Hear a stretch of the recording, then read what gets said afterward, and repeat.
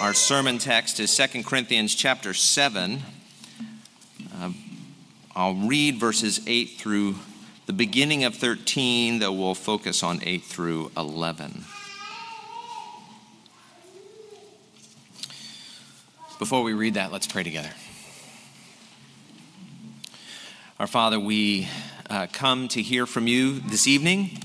We thank you that we can end this day listening to your voice just as we began it. And so we pray that you would speak to us now, that you would teach us from your word, that you would give us ears to hear and eyes to see and a mind to understand and a heart to receive everything that you have for us in the scriptures. Speak to us by the power of your Spirit this evening. We pray these things in Jesus' name. Amen. 2 Corinthians 7, beginning with verse 8.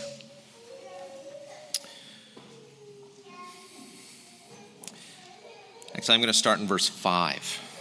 2 Corinthians 7, verse 5. For even when we came into Macedonia, our bodies had no rest, but we were afflicted at every turn, fighting without and fear within. But God, who comforts the downcast, comforted us by the coming of Titus, and not only by his coming, but also by the comfort with which he was comforted by you, as he told us of your longing, your mourning, your zeal for me, so that I rejoiced still more. For even if I made you grieve with my letter, I do not regret it, though I did regret it. For I see that the letter grieved you, though only for a while. As it is, I rejoice, not because you were grieved, but because you were grieved into repenting. For you felt a godly grief, so that you suffered no loss through us. For godly grief produces a repentance that leads to salvation without regret, whereas worldly grief produces death. For see what earnestness this godly grief has produced in you, but also what eagerness to clear yourselves, what indignation, what fear, what longing, what zeal, what punishment. At every point you have proved yourselves innocent in the matter. So although I wrote to you, it was not for the sake of the one who did the wrong, nor for the sake of the one who suffered the wrong, but in order that your earnestness for us might be revealed to you in the sight of God. Therefore, we are comforted.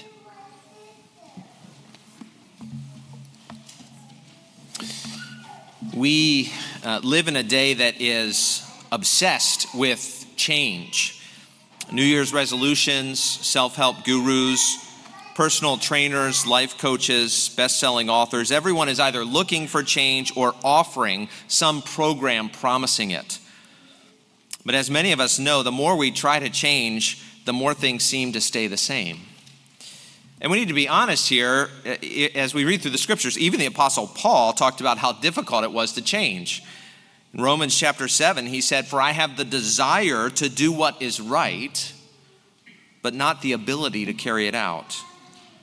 For I do not do the good I want, but the evil I do not want is what I keep on doing." I mean, did you ever notice how easy it is to pick up bad habits and how hard it is to start good ones? Why is that? And that brings us to our passage this evening. We're going to be looking at 2 Corinthians 7. And you might wonder, why, Luke, did you choose this passage of all passages? And there are really two reasons. The first was there were things in this passage that I didn't understand. In fact, there were even things in this passage that I didn't like. It's talk of punishment in verse 11, what particularly made me uncomfortable. And I think as a general rule, if there is something in the Bible you don't understand, and especially if there's something in the Bible that you don't like, something that makes you uncomfortable, rather than avoiding that thing, you should press into it, right? Go at it. Why? Because if there's something in the Bible that I don't understand, that means there's an opportunity for me to learn. And if there's something in the Bible that I don't like, something that makes me uncomfortable, that means this is an opportunity for me to grow. I know in the end, I'm the one that's wrong and the Bible is right. So as long as there's something here that I don't like, this is an opportunity for me to change and grow. And so if you find something in the Bible you don't understand, if you find something in the Bible you don't like, I would encourage you always to press into that, right? And that's what we're going to do this evening, press into these verses. Reason number two is why this passage is that I believe that repentance is the secret, forgotten power of the Christian life. I'm not forgetting about the Holy Spirit there, who is also the secret and often forgotten power of the Christian life. But repentance is one of the primary tools the Spirit uses in our lives to bring about spiritual growth and change. And repentance is not something you do once in the Christian life and then push it aside, glad you got that over with so you can move on to other things. As Martin Luther said, when our Lord and Master Jesus Christ said, repent, he willed the entire life of believers to be one of repentance. So repentance should be a daily part of the Christian life, and it's the secret power of Christian growth. If you're struggling in the Christian life, I would bet that one of the reasons is some misstep when it comes to repentance. And so repentance is this secret and often forgotten power of the Christian life, an instrument used by the Holy Spirit, who is, of course, the power of the Christian life. Now, it's also a bonus that many of you just talked about repentance in your small groups, and so this will hopefully confirm and solidify in your minds and hearts the importance of repentance. Now, you may be a bit uncomfortable with what we talk about tonight. I mean, repentance, grief, punishment, but I promise you that this is actually about your growth in grace. And so to that end, we'll look at 5 things: the simple act of repentance, the instrumental cause of repentance, the internal source of repentance, the ultimate result of repentance, and the external fruit of repentance. So first, the simple act of repentance. What do we mean by repentance? And we'll nuance this as we go, but we need some kind of a working definition to get us started. And the primary Old Testament word that describes repentance means generally to turn, as in to turn from sin and to God. And when Solomon is praying at the dedication of the temple, he prays that if God judges his people because of their sin, and they then pray toward this place and acknowledge your name and turn from their sin, then hear in heaven and forgive. The New Testament has a similar word for turn. You see it in 1 Thessalonians 1:9, where Paul says of the Thessalonians that they turned to God from idols to serve the living and true God. So they turned from idols to God. But the New Testament has other words for repentance, including the most common, which means to have a change of mind or a change of thought or a change of attitude, a change of heart, which leads to a change of life. This word in the ESV is pretty much always simply translated repent. And so to repent is to have a complete reversal in your thinking, particularly about yourself, your behavior, your way of life, and then to actually change course as a result. Repentance is often in the scriptures connected with faith as two sides of a coin, right? Together they make up conversion. And so we must turn from our sin, that is properly speaking repentance, and we must turn to Christ, which is properly speaking faith. But however, to do one is to do the other, right? Turning is one motion. You turn from the east and toward the west in one move. You turn away from the dark and toward the light. You turn from sin and to God. And so sometimes in Scripture, repentance and faith are put together, like in Mark 1:15, where Jesus says, the time is fulfilled, the kingdom of God is at hand, repent and believe in the gospel. So repent and believe. And sometimes, though, repentance is used to refer to the whole of conversion, as in Luke 24. In Luke 24:45 to 47, we're told that Jesus opened the disciples' minds to understand the Scriptures and said to them, thus it is written that the Christ should suffer, and on the third day rise from the dead, and that repentance for the forgiveness of sins should be proclaimed in his name to all nations, beginning from Jerusalem. And so Scripture teaches that Jesus died for sin, he suffered, and then rose from the dead, conquering both sin and death, with the result that now repentance is proclaimed, offered, commanded, so that people would turn from their sin and find forgiveness in Jesus. And so here in Luke 24, repentance refers to the whole act of turning from sin and to Christ. Repentance, then, is the path to life in Christ as we turn away from our sin and as we turn to Jesus. And so by repentance, we mean to turn. It's a change of mind, a change of heart about yourself, about your sin, which leads to a turning from it to God.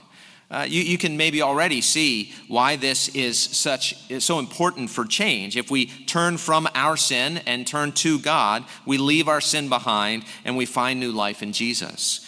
And as long as we cling to our sin, even as Christians, we don't experience fully the life that is ours in Christ.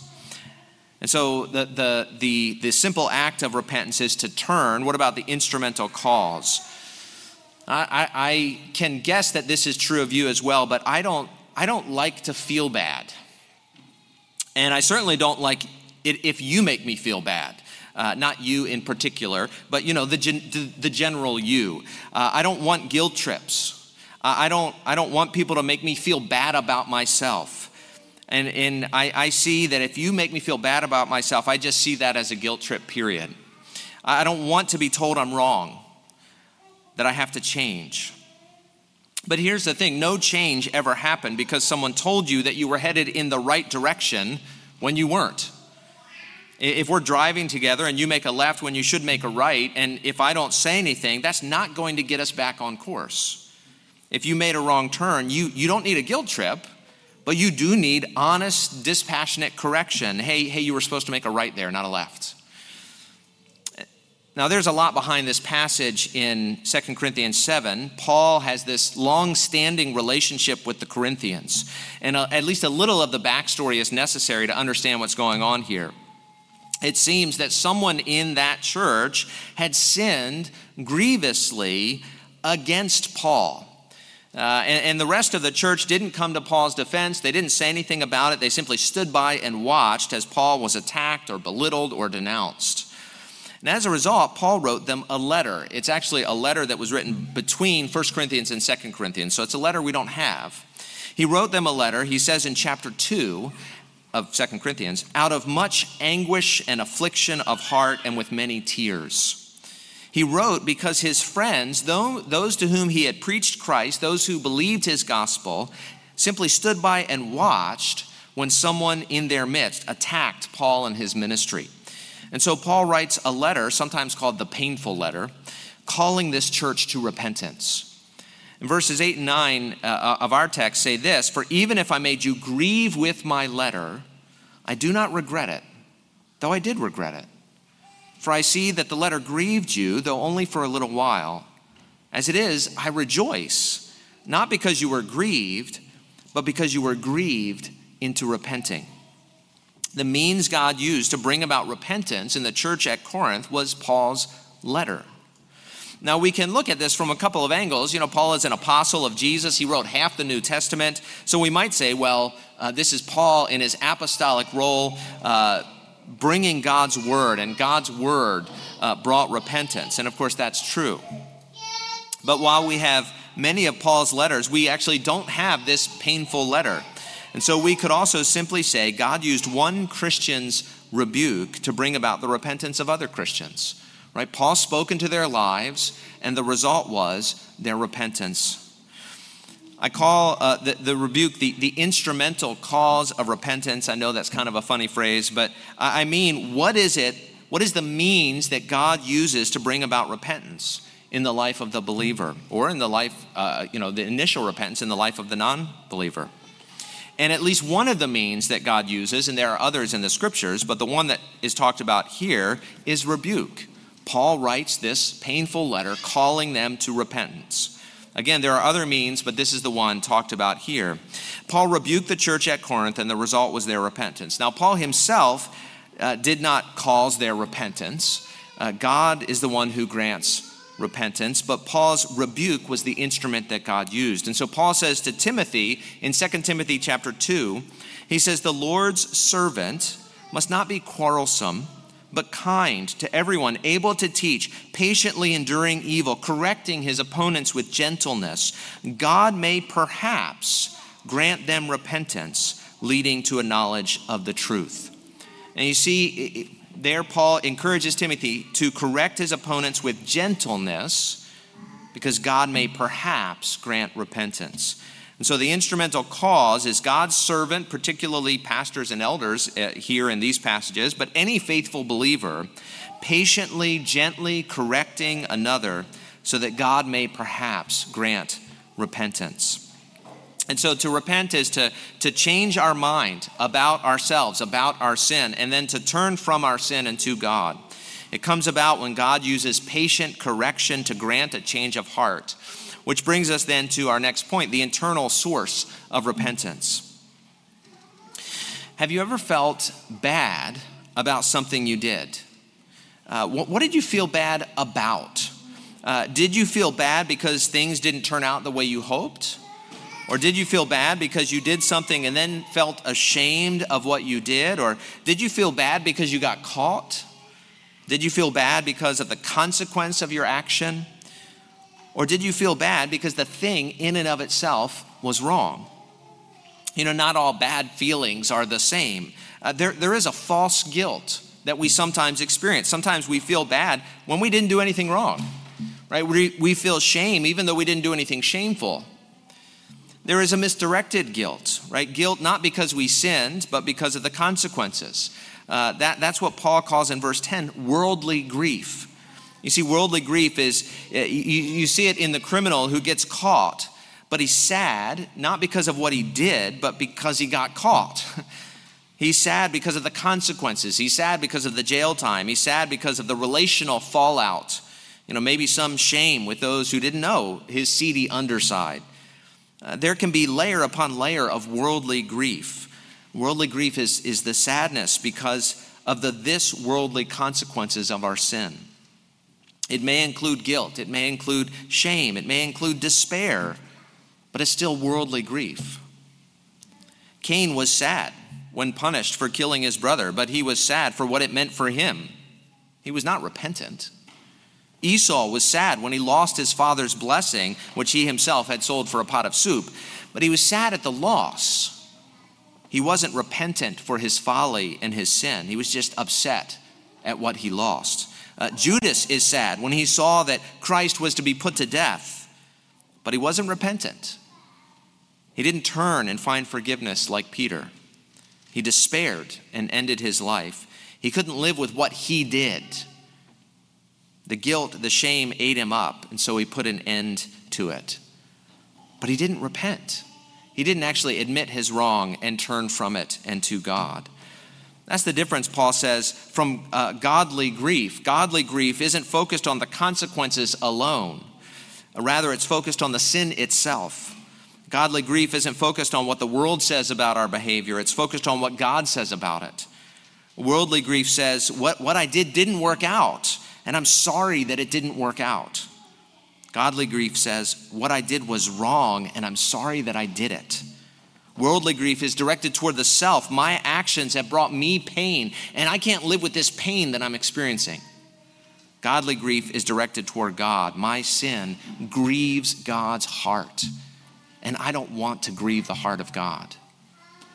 And so the internal source of repentance is this godly grief. I feel bad because I've sinned against God, the one who loves me.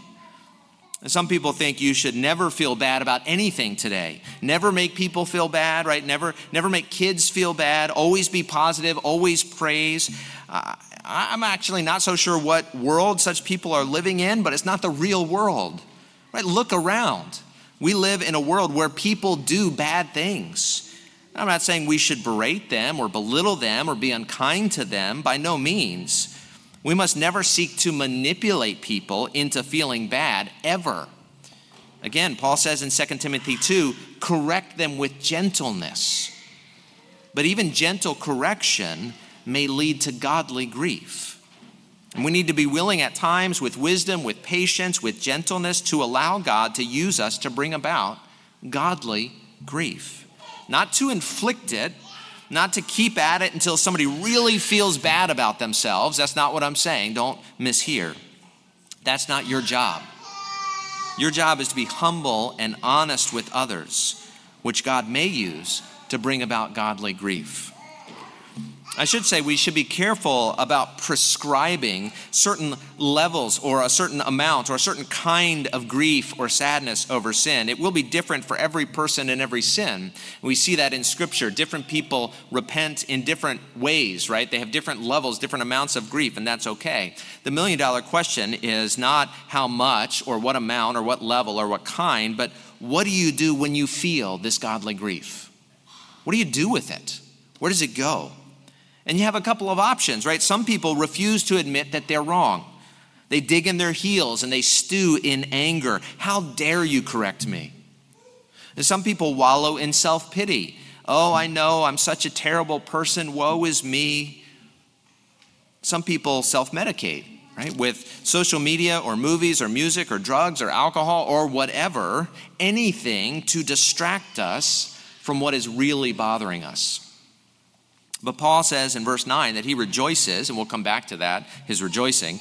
But he rejoices not because they were grieved, but because they were grieved into repenting. When you feel godly grief about your sin, the only way forward is to repent. It's to be honest. You see your sin for what it is. You own it as your own. You did it. You can't blame someone else. You can't make excuses. And then you confess it to God. You disassociate yourself from it by confessing it as wrong. Father, I have sinned against heaven and against you, the prodigal son says. I'm not worthy to be called your son. I see what I did. I take full responsibility for it. It was wrong. That's the heart of repentance right there. To see, to own, to confess. I see what I did. I take full responsibility. It was wrong. I'm sorry, God. Please forgive me. John says in 1 John 1:9, if we confess our sins, our God is faithful and just to forgive us our sins and to cleanse us from all unrighteousness. You know, boasting in what we do is a kind of anti-confession, right? It's confessing what we did, but in the wrong way. Some people boast about their sin, right? Look at me, right? I've done it again. I'm the baddest person in town. Bad Leroy Brown, right? Boasting involves a kind of honesty about the fact that you did something without broken-hearted recognition of the sinfulness of the thing that you did. It's not real confession because it's not honest about the sinfulness of the thing. Repentance involves a change of mind and heart about ourselves and our behavior. It involves seeing ourselves for who we are, sinners deserving judgment. And thus we confess that to God. We confess and find forgiveness in Jesus' name. And so to repent is to have a change of our mind and our heart, to turn from our sin, to turn to God. It comes about in many ways, one of which is when God uses patient correction to grant a change of heart. It begins with godly grief over what we have done in sinning against God. And then what's the result? Paul says, talks about the ultimate result of repentance. But first, notice what Paul says is the result of worldly grief. When people feel bad that they've been caught or that life isn't going their way, where does that go? Paul says in verse 10, worldly grief produces death. Why? Well, where does worldly grief go? It goes to despair. Again, consider Judas. The more we look at ourselves, the more we look at our circumstances, the more we look at our abilities and our failures, the further we go down the spiral. The bigger the hole we have dug for ourselves, the less possible it is for us to dig ourselves out. And if all we're doing is focusing on our behavior and its consequences, that will lead to despair. What hope is there in worldly grief? Right? If you've wasted all your money on foolish things, the bank won't forgive you. If you've ruined your reputation, if you've done things that are shameful even in the world's eyes, that may stick with you for the rest of your life. If you've spent your college years partying instead of honoring Jesus in your studies, that may affect your ability to get and hold a job for years to come. This world is terribly unforgiving. And if that is what causes you grief, worldly grief produces death. This is why worldly sadness so often leads to suicide, right? That's when somebody is so grieved about life and its circumstances, they can't imagine any other way out. This is why the knowledge of sin is actually part of the good news. And did you ever think that sin could be good news? How so?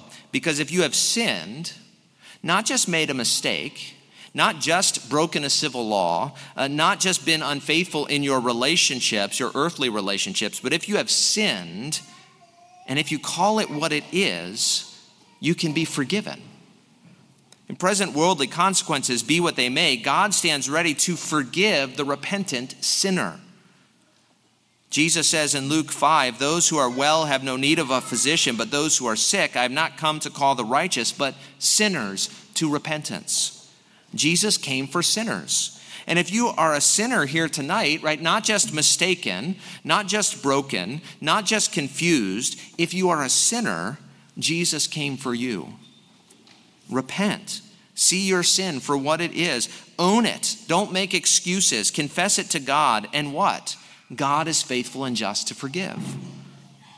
The Westminster Confession of Faith says of repentance, as there is no sin so small, but it deserves damnation, so there is no sin so great that it can bring damnation upon those who truly repent.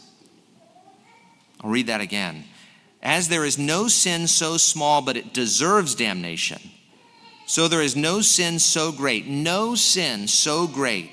that it can bring damnation upon those who truly repent. Repentance leads to salvation without regret. If you truly turn from your sin and find salvation in Jesus, that is something you will never regret. That is something that will never cause grief or sorrow or guilt or shame. Godly grief produces a repentance that leads to salvation without regret. So to repent is to change our mind and turn from sin. It comes when God uses patient correction to grant a change of heart. It most often begins with godly grief over what we have done in sinning against God, a recognition of the true reality of what we have done. It leads to salvation, the forgiveness of sins in Jesus' name. And finally, we have the external fruit of repentance. Well, what, again, is the external fruit of worldly grief?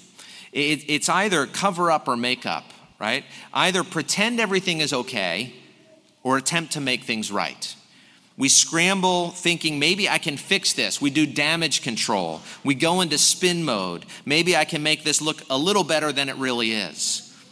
But here's the thing. Repentance, too, involves a desire to make things right, but not make yourself look better because you've already admitted how bad you really are. After you've been honest, your desire is not to simply fix your reputation, but your desire is to genuinely make things right. Why? Because you've changed your mind about things. You no longer see your pursuit of your comfort, your pleasure, your ease, your happiness, your agenda, your wealth, your career, your family, your legacy as the most important thing. Now you see that you were wrong and you genuinely want what is right. Which brings us to verse 11. Paul says in verse 11, "For see what earnestness this godly grief has produced in you, but also what eagerness to clear yourselves, what indignation, what fear, what longing, what zeal, what punishment. At every point you have proved yourselves innocent in the matter." Here's what Paul is saying. He's saying, now that you've had this change of heart, you desire to put things right. Remember the situation, by the way, right? The Corinthians had allowed someone to sin against Paul in some way that we don't fully know, but to slander him, to speak against him, to belittle him. Somehow they were attacking Paul and his apostolic ministry, no small thing. And they, his friends, just let it go. They backed down. They didn't come to his defense. Well, now what? Now that Paul has written this letter and they've come to repentance, they are eager to clear their name. It's not a desire to prove their innocence, but to put things right. It's not a desire to show that they were never wrong in the first place, but to show that while I was wrong, now I'm seeking to make amends. The indignation is toward the one who wronged Paul. Once they were apathetic toward sin, now they are indignant. The fear is probably the thought, well, how could we have let this go so long? Their longing is to be restored to Paul. Their zeal is for what is right. Their punishment, there it is, that word punishment. Their punishment is not self-flagellation. I think when I've read this verse in the past, I've wondered, what is Paul talking about? Their punishment because of their repentance. And what came to my mind was always this kind of self-flagellation, like I'm beating myself up now that I realize that I'm wrong. That's not what Paul is talking about. The word means to bring justice. They bring justice to the one who wronged Paul. Their repentance is shown in seeking justice in this situation. Where they once allowed injustice to flourish, they now root it out and seek to put things right. At every point, Paul says, they have proven themselves innocent in the matter, meaning they are no longer implicit in this person's sin. They have repented of their involvement. They have put things right. Now, we need to be careful, of course. Repentance is not an act by which I earn salvation. Paul is not saying, now that you've put things right, now you can be forgiven. That's not what he's saying. No, verse 10, godly grief produces repentance that leads to salvation. Verse 11 is then the fruit of that. Repentance cannot be an act by which I earn salvation, because repentance is always a turning from my actions altogether and turning to trust in the actions of another. Notice, by the way, the result for Paul. The result for Paul, the fruit of repentance, their repentance for Paul. Verse 7, I rejoice. Verse 9, I rejoice. Verse 13, we are comforted. Their repentance leads to Paul's comfort and joy. Joy at seeing God's people walk a little closer with Jesus. Joy at personal reconciliation where there was brokenness in their relationship. Repentance brings joy. In fact, we could actually go a step further. Repentance brings joy to the heart of God. When Jesus in, I think it's Luke 15, is telling three parables, he tells the parable of the searching shepherd, the parable of the searching widow, and the parable of the searching father. In each case, when the sheep is found, when the coin is found, when the son is found, what's the immediate result? The immediate result is the one who was searching goes and throws a party and rejoices that the coin, that the sheep, that the son has been found. And in each parable, it's the father who is the one who is rejoicing. It's God who is rejoicing over one sinner who comes to repentance. And so repentance, one of the fruits of repentance is joy.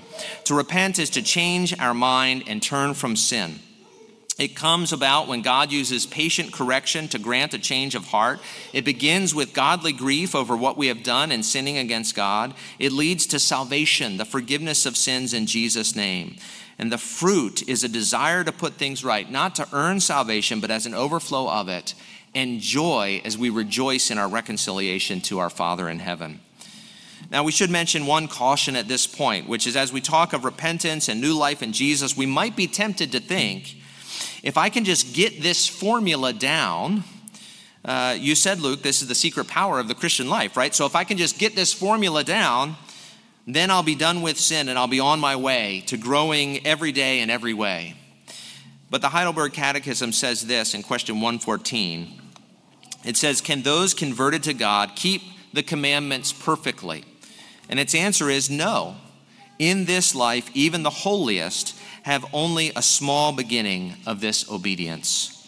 And so we strive after holiness. Holiness is beautiful. We serve a holy, good, and beautiful God. We are made to be like him, and so we must strive after holiness. When Christ commanded us to repent, he was calling us into a life of repentance. But just because it is a life of repentance means it will not be finished in this life. It is an everyday thing. And so we move forward looking to the journey's end at Jesus' return and the renewal of all things, the day when repentance is no more, when we will never need to turn again because our hearts are wholly centered on the beauty of God revealed in his Son Jesus. Until then, let us turn from sin and to Jesus, the Savior of sinners. Let's pray. Our Father, we pray that you would grant us repentant hearts. Help us to see our sin, to grieve over it, and to turn from it and to Jesus. We pray these things in Jesus' name. Amen.